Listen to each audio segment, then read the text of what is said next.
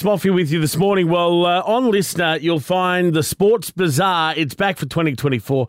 The latest episode of Sports Bazaar. Titus O'Reilly and Mick Malloy delve into Taylor Swift and the NFL's hot new relationship. That would be Taylor Swift and Travis Kelce's hot new relationship, just to clarify. Let's bring him in right now and have a chat to him. Titus O'Reilly. Titus, good morning and thanks for joining us, mate. Good to be with you.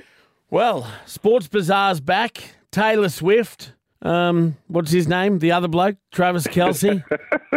I mean, everyone forgets him, though, because everything at the moment's all about Taylor. Oh, exactly. I mean, there's a lot of people that think, she's made him famous, and she kind of has. I mean, his footy jersey wasn't in the top 10 before he started dating her, and now it's number one. You know what I love, though, is that the other day there was this big breaking news. Taylor's plane has taken off from Sydney, headed for Honolulu, and there was all the speculation it was going to pick him up. Yeah. But then I know. The next day, I may or may not have been one of those stalkers and saw that the plane was then going from Honolulu to South Korea, which is where it still is now because Travis came over on a different plane. Yeah, it's a dummy plane. It's a very complicated operation they run.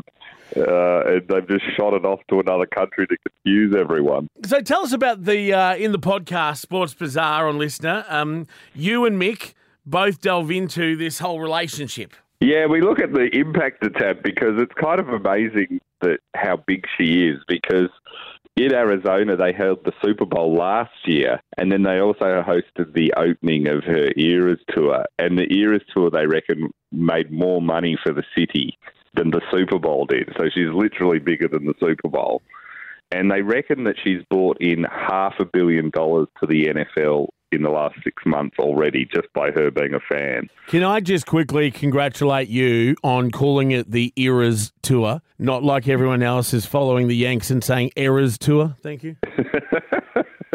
Well, we speak proper, as exactly. You know, in Australia. Yeah, that's right. It is really quite incredible, though, isn't it, the whole Taylor Swift thing? I heard the other day that even universities now are doing courses that are all about the culture, the economic benefit and everything like that of Taylor Swift. Yeah, no, it's absolutely huge. I mean, it is an industry, within itself. It's like, I don't think it's beyond music. It's one of the biggest things ever. I mean, I think, it's like Beatlemania was. And what's amazing is these days everyone's so fractured in what they watch. Trying to get your kids to all watch the same thing as your family is almost impossible. But the fact that so many people are into this is absolutely amazing.